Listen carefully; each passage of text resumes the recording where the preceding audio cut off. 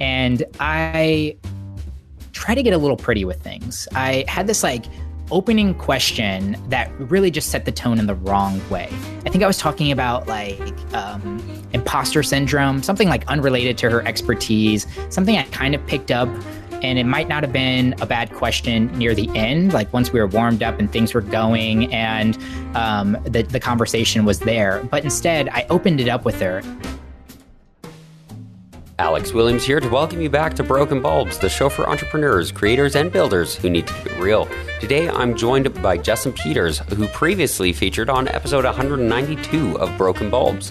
Now, after living in St. Louis for 25 years, Justin decided to move out to San Diego, and now he's in Austin, Texas. He started his podcast, The Struggle is Real with Justin Peters, to learn and share some valuable lessons for 20-somethings. And honestly, he's probably the best podcast host ever. I'll link his show below. But he also messed up an interview with a great guest. That's coming up after the break.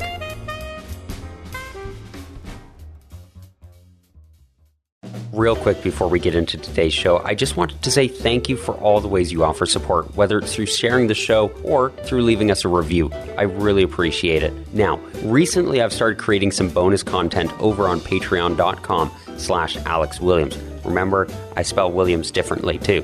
If you want to support me over there, you can go to patreon.com/Alex Williams or click the first link in the show notes. It'll take you right there, give you access to a ton of bonus content and a ton of other cool stuff that I've been working on. Enjoy the show. Justin Peters, ready to talk about another one of your broken bulbs? As ready as I ever be, Alex. Okay, fantastic. Hopefully that's ready enough, because we're going to get into something pretty fun. As a podcaster, I can kind of relate to this. You were new to podcasting and felt like your interview kind of flopped. Do you want to tell us how exactly did this happen? Do you remember your first single digit interviews and where you were at with those? Oh, vividly. Yes. Yeah. Okay. So you might have a little bit of empathy in this, but episodes 1 through 6 for me on The Struggle is Real were my best friends or close friends of mine. And I didn't really feel intimidated walking into it. And as I'm an over preparer for most of my conversations. It's just, I'm a heavy research person. That's the kind of style that I like to deliver on the show. But I made a mistake with my 7th guest. Her name is Alex. And she was my first qualified guest, I feel like. When you take that first step up in terms of guests and you're like, okay, I don't know who this person is. They have credentials. They have expertise in a subject matter area. That was Alex for me. We were talking negotiation, which should have been a pretty straightforward conversation. I think everybody knows 4 or 5 pretty relevant questions that you should be asking around negotiation and what your audience would be interested in.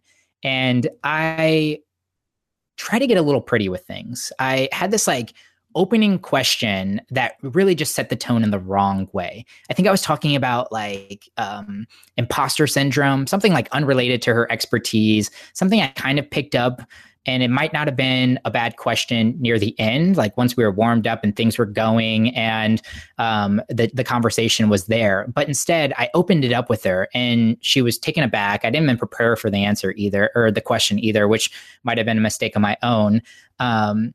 But she was taken aback and we really kind of had to restart the conversation halfway through the interview. And it was just, we were in different directions. We just weren't in sync in the conversation. And at that point in time too, as a host and a conversationalist, I wasn't really I didn't have the skill set to save or redirect a conversation in that way. And, ultimately, it came down to thinking about it was this whole prestige around wanting to be this elite podcaster and not necessarily realizing where I was at and what, in terms of that, what game I needed to play. And I think as much as you should always be striving to be the next class in terms of whatever skill that you're working on or wherever you're at, and there's things you can do, the truth is you have to climb the ladder the same way everybody else does. And you start from the bottom and you work your way up to the top. And sometimes you need to use insightful questions. And other times you just need to start the way that any average podcaster will start. And going through that experience and realizing some of that and taking some feedback from her as well, I had to take a step back, realize that I'm not Tim Ferriss and that I don't need to like dive deep into like this one little nugget right from minute one on the podcast.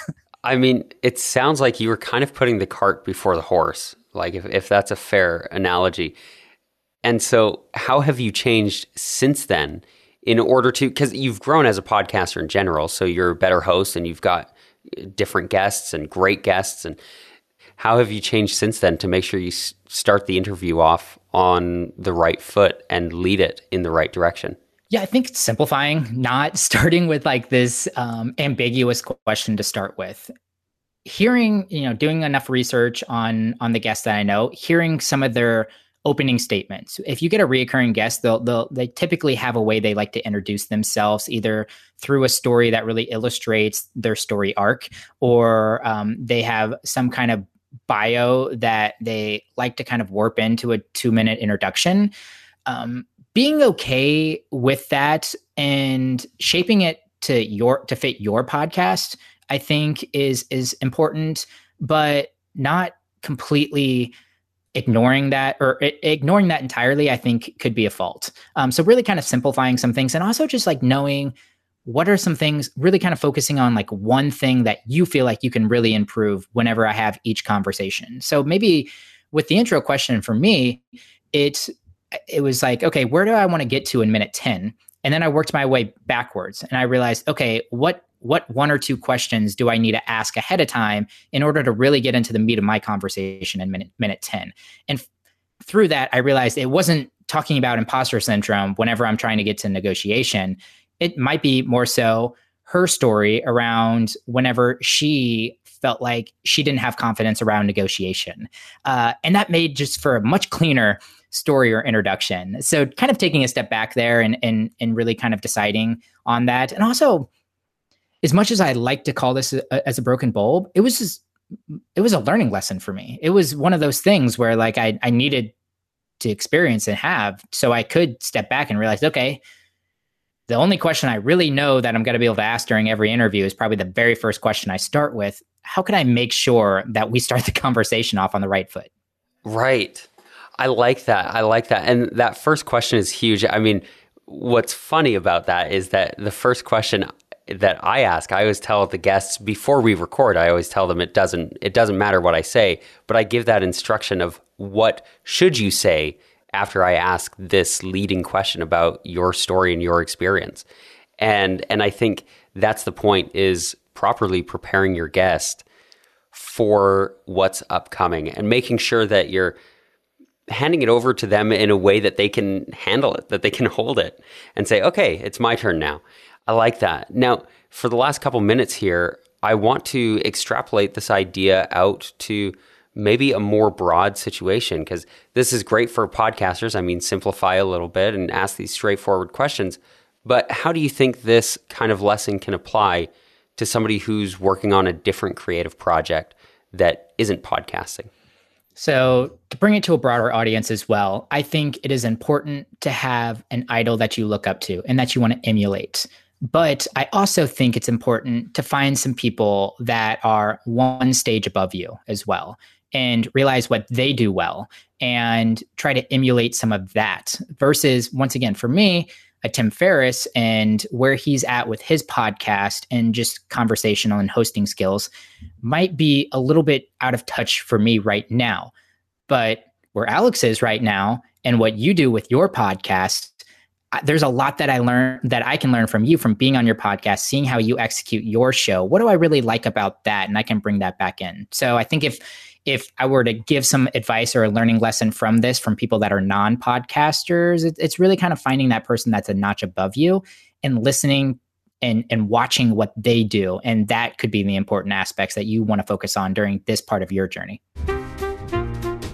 And of course, at the end of every episode, I like to hear what's working for you now, because you've continued doing interviews, so it can't be going terribly now. So why don't you tell us about your podcast and all the rest of your work? I've been having an absolute blast on the podcast. a little road bump there, but honestly, I have grown so much. If you want to check out the podcast, you can find us.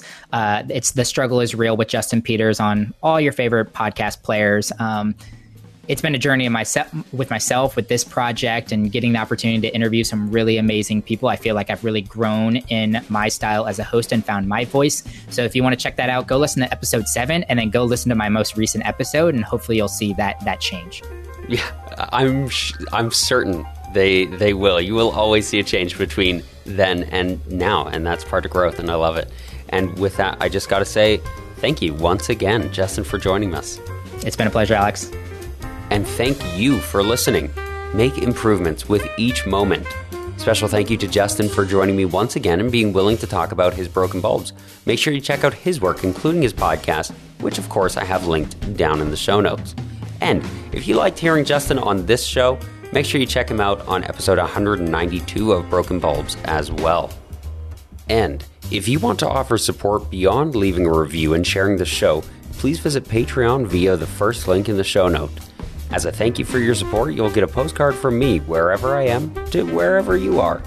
Broken Bulbs is produced by Mecco Radio, and we are, of course, a proud member of the Create Vine.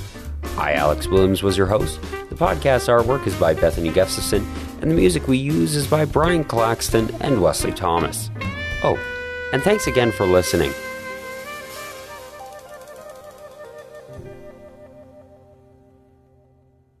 Mecco.